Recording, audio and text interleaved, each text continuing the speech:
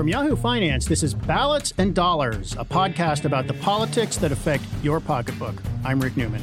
And I'm Alexis Christoforous, and today we are taking a closer look at the American electorate in the lead up to the 2020 election. And we are pleased to have a guest with us today. That is Rob Griffin. He is Research Director for the Democracy Fund Voter Study Group. Rob, it is great to have you here on our Ballots and Dollars podcast. Woohoo! You get a woohoo from Rick.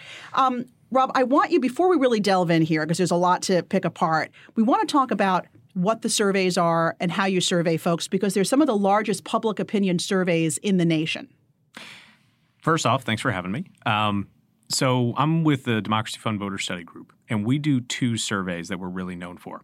So the first is called the Voter Survey, and this lets us track the exact same people over time. So we've been interviewing the same couple of thousand people since about 2011, 2012. So this lets us do things like know what's up with Obama-Trump voters today, because we actually know how they voted back in 2011, 2012. We don't have to rely on shaky memory and maybe what they think they remember doing back then. And the other survey is called Nationscape. And with that one, it's a really big survey. We're interviewing more than 6,000 people every week. 500,000 people total over the course of the whole election. This lets us track people over time. It's a fresh sample every week, but it lets us track things over time. It lets us do demographic deep dives, so we're able to break out groups that you're not typically able to talk about because of just how big it is. And we're also able to do these geographic deep dives. So we're able to, at the end of it, start to disentangle maybe how the people of Des Moines look different from the people of Phoenix when it comes to sort of their opinions about American politics. Rob, I've used your survey data in some stories I've written. And tell me if this is right. My understanding is with the voter study, you can actually tell how real voters' views on things change over time, right? That's the value of it compared with just calling 970 people at any given moment? Yeah, they're sort of different tools. We always use a little bit of a telescope microscope analogy, right? They do different things. So the one you just talked about, the voter survey, because we're tracking the same people over time, we just don't have to say, hey, people are getting more liberal on immigration issues. We actually know which people it are. We know what part of the country they're from. We know about their education level. We know if their income went up or down in the last 6 years. So it's really a tool that's built to help understand the why behind some of these things. Great stuff. And I'm sure there are times when those two surveys diverge and not. We'll get into that a little bit. But I want to talk about some of the takeaways thus far, right? We're within a year now of the election. And you're finding from your surveys that the economy doesn't seem to matter as much as it used to for voters. Remember, we would always say it's the economy, stupid, when we were talking politics and the economy. Is that not the case now, Rob? So I think the story here is just a little subtle, but the general direction is right, that the economy probably used to matter a bit more than it does today. And there's some maybe good reasons to think that.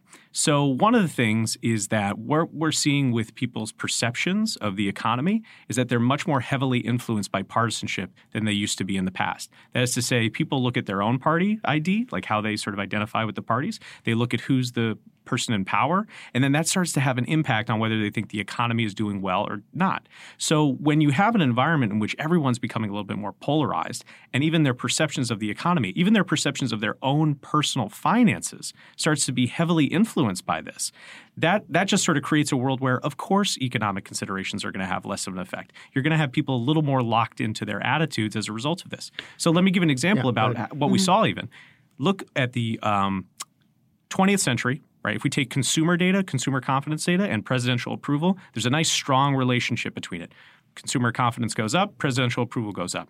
During the Obama and Trump administrations, it's pretty much a flat relationship. There's no relationship between how the economy is doing, how consumer confidence is doing, and the approval rating for those two presidents. Is it oversimplified to say that the economy matters less to voters when the economy is strong? It could well be the case, right? So the thing about studying things in real time is you don't have all the sort of counterfactuals. We don't have the alternate universe where actually we did run into a recession already and things like that. So what I would not say is that the economy has no effect. It's probably just smaller than it used to be. So let's say today that a recession were to hit within the next, couple of months. My suspicion would be that would have a smaller impact than it would, let's say, back in the 80s. So if you want to think about this in terms of the effect it can have, lower ceilings, higher floors when it comes to presidential approval. It's probably just a little more locked in. Even if what your findings here are subtle, this is crucially important because I mean, the state of the economy, it's just conventional wisdom that when the economy is strong, the incumbent president gets reelected. If he or she is running for reelection, it's always a he so far. Is that less so for Trump? Is that a reasonable takeaway? Right. So we've got an incredibly strong economy right now, right? Low unemployment, rising wages, the whole kit and caboodle. And, take a look at Trump's approval. It's just a flat line pretty much since 2017. Hovering around 43-ish%. And you brought up the 80s earlier. You had Ronald Reagan in 1983 with an approval rating of 60% as he was launching his reelection campaign. Yep. Yet Trump can't seem to break out of this, 40%, 45% approval rating. You think that has more to do about people's personal feelings about Trump than it does about their feelings about the economy? I think it's a yes and, right? I think on the one hand, you've got a unique figure that is Trump, who's particularly polarizing, who's just not able to capitalize on this really great economic conditions that are going on throughout his administration. And the other piece of it is, again, just my suspicion that we're probably living through an era where some of these economic considerations just have a smaller impact than they used to. So it seems that most Republicans are, let's assume it's Trump. I mean, we are assuming Trump is going to be the candidate. Sure. Most Republicans will probably vote for Trump, and most Democrats will probably vote for whoever the Democrat is. But there's a big group of people who are not Republicans or Democrats. And I think independents actually are a larger group than either Republicans or Democrats, even if they tend to lean one way or the other, right? So what we're always trying to figure out is, like, how many voters are actually up? What portion of voters are actually up for grabs here? What portion of voters does this actually matter for that it could determine their vote? So this is sort of a classic piece of knowledge that I actually happen to think is wrong. So there's always this number, right? There are actually more independents than there are Democrats and Republicans. If you ask those independents, hey, do you lean towards a particular party like Democrat or Republican Party? There's a healthy chunk of that, roughly about 40%, that'll peel off and say that they actually have ties to the party. But this is not just sort of them sort of saying, maybe I lean towards this stuff. The rate at which they vote for Democrats and Republicans over time, these independent leaners, is as high as partisans. So these are people who are sort of closet partisans. They don't want to admit. Does that mean there are essentially Republicans who are just not registered with the Republican Party and Democrats who are just not registered with the Democratic Party? There are people who are functionally, behaviorally, they look like partisans. And in fact, actually, depending on how you break out partisans, they have a higher level of loyalty than even some partisans. So it's one of these things that it's a bit counterintuitive. And what's happening here is that politics has gotten kind of ugly, and being independent kind of has a nice ring to it, right? I'm an independent thinker. I make up my own mind. But behaviorally, these people, if you track their behavior over time, these do not look like what I think. But they don't have a say in the primaries, though, right? I mean, for people who are so loyal and passionate, they're not able to vote in a Democratic primary or a Republican primary because they're independent. Depends on the state. So it's going to vary a little bit state by state because some places have open primaries, some people have closed primaries. But often, yes, these people who would register as independent not going to get a say. So do you have a sense for what portion of the electorate actually is nonpartisan independents who are not aligned with either party? So it's probably 10%? Well, so two numbers I'll throw at you here. So one is if you look at people 18 and over, what do they look like? Maybe something like 10, 12% of the population. But if you look at voters, it's actually much smaller percentage because people who are less dedicated to one party also have less of a reason to vote. They see less difference between the two parties. They don't see as big a consequences necessarily as picking between the two of them. So all their incentives to vote kind of, some of them at least, go away. So really, once you get down to how many voters do they make up, you're talking single digits. So when you mentioned before the Obama-Trump voters, so just so everybody understands, those are people who voted for Obama in 2012. Is that what it means, 2012? Yep. And then Trump in 2016. Are those people not the small sliver of truly nonpartisan voters? So some of them are, as well as, by the way, the Romney-Clinton voters. There's those portion of the electorate. So that's people who voted for Romney in 2012 yep. and then Clinton in 2016. Correct, yep. yeah. So people who flip between the parties, there's a certain percentage of that happens pretty much every election cycle. And some of it's just people having inconsistent sort of voting behavior or just choosing that they like one candidate more than another. There's another piece of Obama-Trump voters, though, that is probably a long-term shift. So go back to the middle of the 20th century.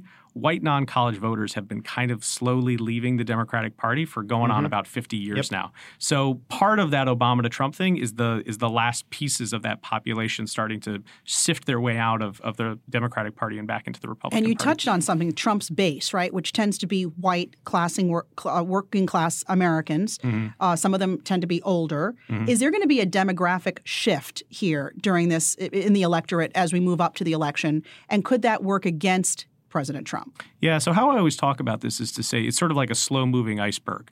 Demographic change is very, very slow, but its effect is election over election. It just keeps coming. So let's take that population you talked about, white non-college.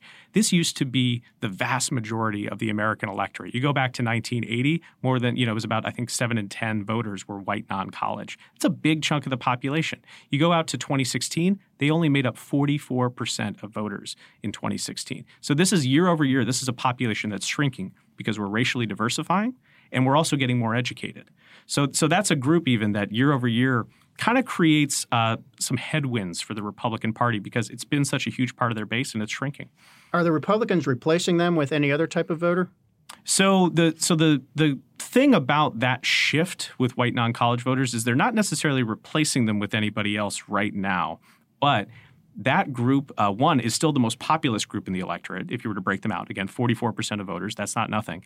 Second piece of it is they're really well distributed for the purposes of electoral representation. That is to say, they're overrepresented in swing states and places that really make the election turn one way or the other. So at least in the short term, even though this is a headwind election over election for the Republican Party, in the short term, it's a really good trade-off. And it can allow for things like Trump not winning the popular vote, but still winning the Electoral College. As we saw last time. So given all these sort of subtle changes we're talking about, can you sort of get to a bottom line in terms of the type of voter who is going to determine the 2020 election? So we know that it's going to come down to a relatively small number of voters in a relatively small number of states, right? That's the swing states. There might be 5 or 6 of those. Who are the voters who are going to make the difference? So there's sort of two worlds we might be living in. So the first world is one where the real swing states are going to be in the Midwest. And that's going to be predominantly white non-college voters and potentially even sort of the other populations in those states who turned out at lower rates but are Democratic leaning. So there's African-American populations, there's young voters. It could be the case that sort of that mixture of groups is really what's deciding the election. If we live in a slightly different world where the tipping point states actually are part of the Sun Belt, so maybe is it possible that Georgia is actually in the mix now? We saw some really close elections with Stacey Abrams. Arizona has been trending left for years. Is it possible that that's in the mix? Florida is the perpetual sort of tipping point state, really narrow margins in this state. If that is the world that we live in, where those are really the battlegrounds and what's going to make or break the election, then that's a very different population. They're much more Southern, a lot more Hispanic, a lot more African-American.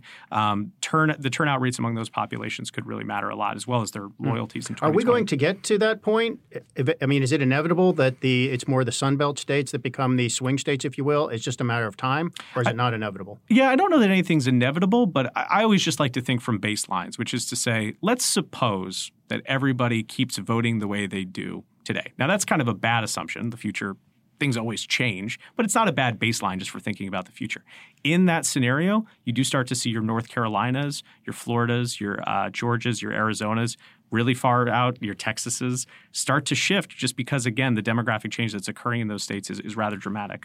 You know what I'm wondering, Alexis? Rob knows so much about this stuff. I'm wondering if he's going to tell us who he actually thinks is going to win in 2020. Well, that was going to be my next question. We should save it till the end, though. I have gotten out of the prediction business. I am not in it. But the survey, one of these surveys that you are looking at, must tell you who the front runner is. For the Democratic race, at least. Can you share that with us? I always like to boil it down. There's all sorts of caveats here, but if you had to be somebody, be Joe Biden, right? He's been consistently ahead in the polls. People talk about this sort of being a race where there's been a lot of changes and ups and downs, but realistically, Biden has kind of been up by about 10 points or so consistently throughout the whole race. Now, that doesn't mean it's going to absolutely, positively be him, but if you had to be somebody, it seems Democrats are so disappointed that Joe Biden is the front runner. And I'm kind of like, What's wrong with Joe Biden? I mean, he's old, I know, and people have Joe Biden anxiety that every time he opens his mouth, they're like, please don't, have a conniption right now. But, I mean, he's been like Mr. Steady. But you speak along. about old. You've also got Bernie Sanders. We can't talk about old without also talking about Bernie Sanders. We talk about the age of the candidates all the time. We do. So. And actually, Rick even brings in his dolls of them. Yeah. They're not here I had today. too much going on today. All right, I know. We have a crowded This is podcast. a different The dolls are podcast safe than ones I've been on in the past. Good. We're happy to less hear that. dolls. We'll bring them next If time. anybody's you're on. worried, the dolls are safe, and they'll be here next time. All right. But why is it that it was last time, too, and last election, this election, it seems like younger people are going for the older candidates, right? You have a lot. I mean, Bernie Sanders' base is pretty young, given that he's in his upper 70s. Yeah. So not just in 2016, but it's been one of the most dominant features of the 2020 primary is that these young voters are really still very heavily voting for Bernie Sanders. Older voters, a lot more. Are they actually voting? They're actually voting for the older candidates, or they're expressing preference? Yeah, they're expressing a preference right now. As I'm sure you know, what's going to actually happen is in the primary, which is a very low turnout setting, younger voters are not going to be as well represented as they are, let's say, in a general election. But it's still not, it's one of the reasons that Sanders gets meaning the numbers that younger voters don't come out for the primaries. Not at as higher rates, right, as older and voters. if they did, things could really change. Oh, absolutely. I mean, do you know what I mean? If you saw parity level turnout, like in a primary, in a general election, and a whatever, between different age groups, we would be looking at dramatically different election results than we would or what we see right now. Are millennials making a difference? So, to my mind, so first of all, we overstate the millennials. The effect of millennials. I mean, young people have always been idealistic and different for rebelling against their parents and stuff, whatever their parents' values are. Can you say that millennials are making a difference on election outcomes yet in any way that's different from the past? Oh yeah, I mean, so I guess here's the big thing, because again, it's always people are always waiting for sort of the millennial election to happen, right? The one where they have a really big impact. But again, glacial movements, slow over time things. I'll just give you one data point, which is probably somewhere in about the mid-2020s, we're actually going to see an election where Gen Z, so that's the one even a little bit younger than millennials, plus millennials, voters, make up a larger percent of voters than boomers do. And that's probably going to happen within the next, I would welcome that. 4 or 6 years. My son will be able to vote in this upcoming election for the first time. He is very excited. All of his friends are. Yep. I know they're going to go out and they're going to vote. Is he a Bernie supporter? Do you know? He's not, actually. And he's still trying to decide, though, who he's going to vote for. So I give him a lot of credit. He sits there and listens to the debates and watches them, and we have discussions at home all the time. Well, my son Robert, last time was his first chance to vote, and he loved Bernie Sanders. I was like, son, we are you influencing your son? We have a talk here, socialism versus capitalism. I mean, I'm like, yeah, you can vote for whoever you want to, but anyway. But I think the second impact, so one is that growing size. The second piece of it is that they are much more liberal than other generations. Now, there's always the story, right, don't you get more conservative as you get older? It's not happening yet for millennials. We've been tracking them over time for now. And the oldest millennials are well into their 30s. We're just not seeing that conservative turning point with that generation yet. I'm trying to think. One of the sayings is as you start paying taxes, you get more conservative. Sure. Or the other saying is a conservative is a liberal who's been mugged. And you could say paying taxes and getting mugged is the same thing. I guess millennials are paying taxes by now. I mean, right? So again, it's all been delayed by the recession, but buying houses, having kids, paying taxes. These are all happening. But again, we're just not seeing that turn that we've seen in previous election or previous sort of generations. Are you able to glean from these surveys whether or not Democrats feel they're better off versus Republicans or vice versa since Trump took office? Oh, they absolutely feel worse. Democrats. Yeah. So, I mean, and again, across a bunch of questions, how's the economy doing? They say they're more likely to say it's doing worse, even though it's doing great, obviously. They're more likely to say their personal finances are not doing well, even though they've probably, improved given sort of what's going on nationally. They're less optimistic about the future. This is one of the ways that I talk about this is hurricane partisanship. Everything has gotten caught up in the motions of partisanship. It started to infect how we think about everything in our lives at a much higher rate than it used to. From a public opinion angle, it's an interesting time, but it's also very frustrating because every one of my questions that I start asking just look like partisan breakdowns. So I've seen a lot of these survey results, and I'm perplexed by this because it seems to me there is data on who are the Republicans and who are the Democrats. And correct me if I'm wrong. My understanding, you've talked about this a little bit before, that the Republicans have shifted from like the businessman party over time to much more working class voters and blue collar voters. Whereas the Democrats have kind of gone the opposite way. So fewer blue collar voters, but more urban professionals. And I think if you look at income data by party, I think Democrats are actually more prosperous in general than Republicans, aren't they? So fascinating thing that happened in 2016. Go back prior to that. And pretty much one of the most consistent relationships that we saw was that if you make a little bit more money, you're slightly more Republican and conservative leaning. That's been the sort of trend for a long time in American politics. 2016, that line flattened out. Yeah. That is to say that income stopped being a good predictor of who you were going to vote for. So it's sort of, again, a sea change that we're experiencing in American politics right now where that it's not that they flipped sides, it's just that it started looking a lot flatter in terms of the relationship. Well, when I see Democrats saying, and I've been a frequent critic of Trump, but I mean, the economy has gotten consistently better for 10, 11 years here. So when I see Democrats saying, oh, now they feel worse off, it's like it's demonstrable that you are actually better off. Yeah. How could you not be better off? Because home values are going up. Stock market. I mean, household wealth, any way you measure it is going up, and yet you feel worse off economically. Yeah. Well, that's the party line. But they're just talking the party line. Yeah. Well, it's beyond party line, though, too. It's shaping how people view kind of everything. Do you know what I mean? I live in Washington, D.C. It's a very Democratic-leaning place. 95% of people voted for Clinton in 2016. But you could actually see people's just their mental health and their physical health and all sorts of weird things start to happen. But I'm saying partisanship really has become a more central core piece of our identity, and it's having spillover effects into other sort of our opinions. We and how need to have another podcast about what to do about that because that's bad news. Yeah. I mean, one of the things I say to people is, we were talking about this a little bit before. When you watch cable news, suddenly everybody thinks they live in Washington, D.C., but nobody lives in Washington, D.C. except for you. That's right. I'm the only person. And I'm still trying to get a senator. Obviously, 0.02% of Americans live in Washington, D.C., and everybody actually lives in a local community somewhere where you have friends and neighbors, and you have Sunday dinner with your family, and maybe you go to church or you go bowling. You don't live this stuff in your real life. Right. And the thing even with social media, though, you bring up a good point, is that you can really curate your world to be the news you want it to be and the outlooks you want it to have. And so if you want to only listen to right-leaning news, there's a place to do that. And if you want to chat with people who are right-leaning on social media and that's all you want to do, you can do that. And perhaps that's sort of what's playing out in your survey results. Yeah, and still a healthy portion of the population, as you were kind of saying, who's just not doing any of those, right? Just saying, I'm not really following the news. Good for them. Yeah. Honestly. No, it's a healthy chunk of the population, always has been. You mentioned Biden, but let's talk about some of the other folks and how the electorate is viewing them. I mean, Michael Bloomberg, very late to the game. I don't know if he's shown up in any surveys yet, and what do people think about him?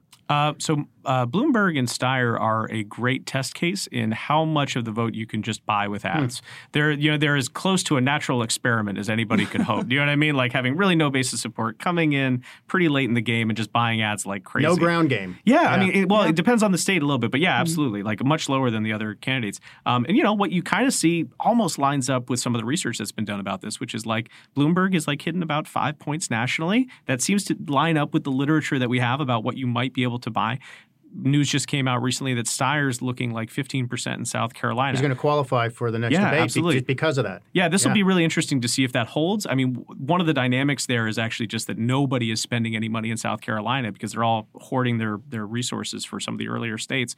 But whether once other candidates start sort of pouring money and effort into those South Carolina, whether you see those numbers shift around. Would your guess be that, yes, you can buy votes more easily than in the past? Especially in a primary. Do you know what I mean? Because it's a squishy space where, people don't have, again, general election, Democrat, Republican, people have strong signals about who I should support and what makes sense in terms of my choices. Primaries, suddenly it's within the Democratic Party now or within the Republican Party. Who do I support and what does that look like? It's a lot more room to breathe with those sorts of resources. So you described Joe Biden, as the Democratic frontrunner. If not him, who is right behind him? Yeah, so it would be Bernie Sanders. You know what I mean? Just, again, there's all sorts of caveats I could add to this, but really, if you could be anybody, you'd be Joe Biden. If you couldn't be Joe Biden, you'd be Bernie Sanders because he appears to have the. And where does Warren fit into all that? She's probably coming in sort of in roughly third space. So again, look at the national polls. Look at roughly where the candidates are laid out. It looks roughly like Biden, Sanders, then Warren, then Buttigieg, right? And the probability that they kind of win it seems to fall roughly in line with those. So let me ask you about healthcare. This is another one where if you look at attitudes toward healthcare split between how Republicans feel and how Democrats feel, it makes it seem as if Republicans have much better healthcare than Democrats have because they seem to be more satisfied and see less need for some new form of help on healthcare. But I just can't imagine that that's actually true because healthcare seems to be almost a universal issue where everybody understands, even if you have good insurance, you understand the problem of out-of-pocket costs and stuff like that.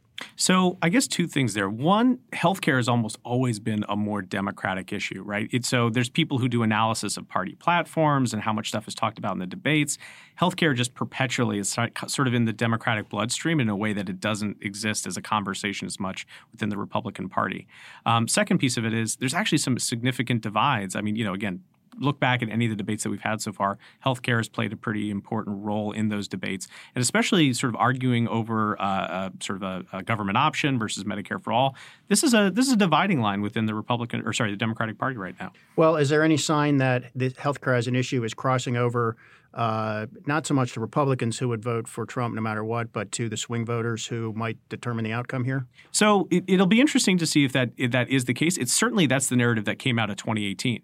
Is that the Democratic Party had something of a laser-like focus on issues that weren't necessarily Trump's a bad guy or look at the personal character of Trump, but really like lasered in on healthcare and a couple of other issues, and that seemed to, again, at least as narrativized, help them in 2018. We started the podcast talking about how the economy doesn't seem to hold sort of the weight it used to with voters. If that is the case, are you finding what is? I mean, is it healthcare? What are they sort of honing in on as their biggest concern or issue? So, I always think about the things that people can connect with easily and also are sort of core to their identity. And, Trump, again, is sort of a perfect example of this. He's really made immigration and issues around race and issues around gender kind of central to the conversations that we're having in American politics. He's shown an incredible ability to help shape what coverage looks like within the American media and also what we get to focus on. And the American public, by the way, not surprisingly, when it keeps hearing news about a single topic, goes, oh, I guess this is the thing that I should make decisions along.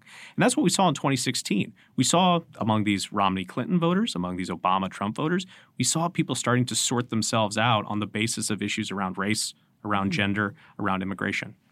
So if you're Joe Biden, you need some of those Obama-Trump voters to become Trump-Biden voters, right? I think anybody would very happily win back some Obama-Trump voters. Again, they probably made up something about 5% of the electorate, but they're really strategically placed in terms of where they live. So winning back even a quarter of those voters would be any candidate. That could be 1% in some district in Minnesota or Wisconsin or Nevada, and that could flip the state, right? Yeah. Again, think about how close the election was in Wisconsin, Michigan, and Pennsylvania. These were states that were won by a couple of thousand votes. Do you know what I mean? Yeah. 10%, 25% of those voters come back the other way. That's an election. Rob Griffin. I did a we have to go? Well, no, go ahead. Get it in. So I'll just make this the last thing. So I did a story recently, and I don't mind provoking some of our audience here at Yahoo and Yahoo Finance. I said Trump is going to lose. I'm predicting Trump is going to lose in 2020. And one of my data points was I think the economy is just not strong enough. To get Trump over the top. And there's tons of data about how, when the GDP growth is 2%, what approval corresponds with what approval rating needed to get 270 electoral votes and stuff like that. And we're probably going to have GDP growth of around 2% around this time next year. We probably will have a labor market that looks about the way it does right now. Who knows what will happen in the stock market, but that's a little less important to ordinary voters. Would you go along with that Trump actually needs a stronger economy in order to win, or comment on that in any way? I think it would certainly help him. I mean, there's no scenario under which I'd say the economy is doing better and that's a liability for him. I'd say what's going to happen in 2020 is, again, it's some of these long-term trend headwinds. The population is changing. He hasn't been particularly popular. Even with this really growing economy, he hasn't been able to capitalize it. It puts him in a tough position. My caveat on that entire thing is that there's really not a scenario where anybody's talking about him winning the popular vote right now. But so we have all these national numbers about how he's doing, but it's really going to come down to the Electoral College. And this is a place where he has shown a surprising amount of strength in the past. The geography of his support is rather strong. And if he's able to capitalize it in those places, it doesn't matter if, whoever the Democratic nominee is getting millions of votes in California if they don't quite get the votes where they need them. I think the Democrats should pay attention to the Electoral College this time. You would think they would, having learned from 2016, but we'll see. We have a few months to find out. And Rob Griffin, great work you're doing there, and we appreciate you coming in. Would love for you to come back, too, as we move closer to the election. I'd be happy to be see back. What the electorate is thinking. All right, thanks so much, everyone, for joining us today. I'm Alexis Christophorous. Be sure to follow me at Alexis TV News. Me at Rick J. Newman, and please be nice. And Rob, what's your Twitter? My Twitter is RP_Griffin. Sounds good. All right, everybody, take care. Thanks so much for listening. Be sure to rate and review what you just heard. We'll see you next time.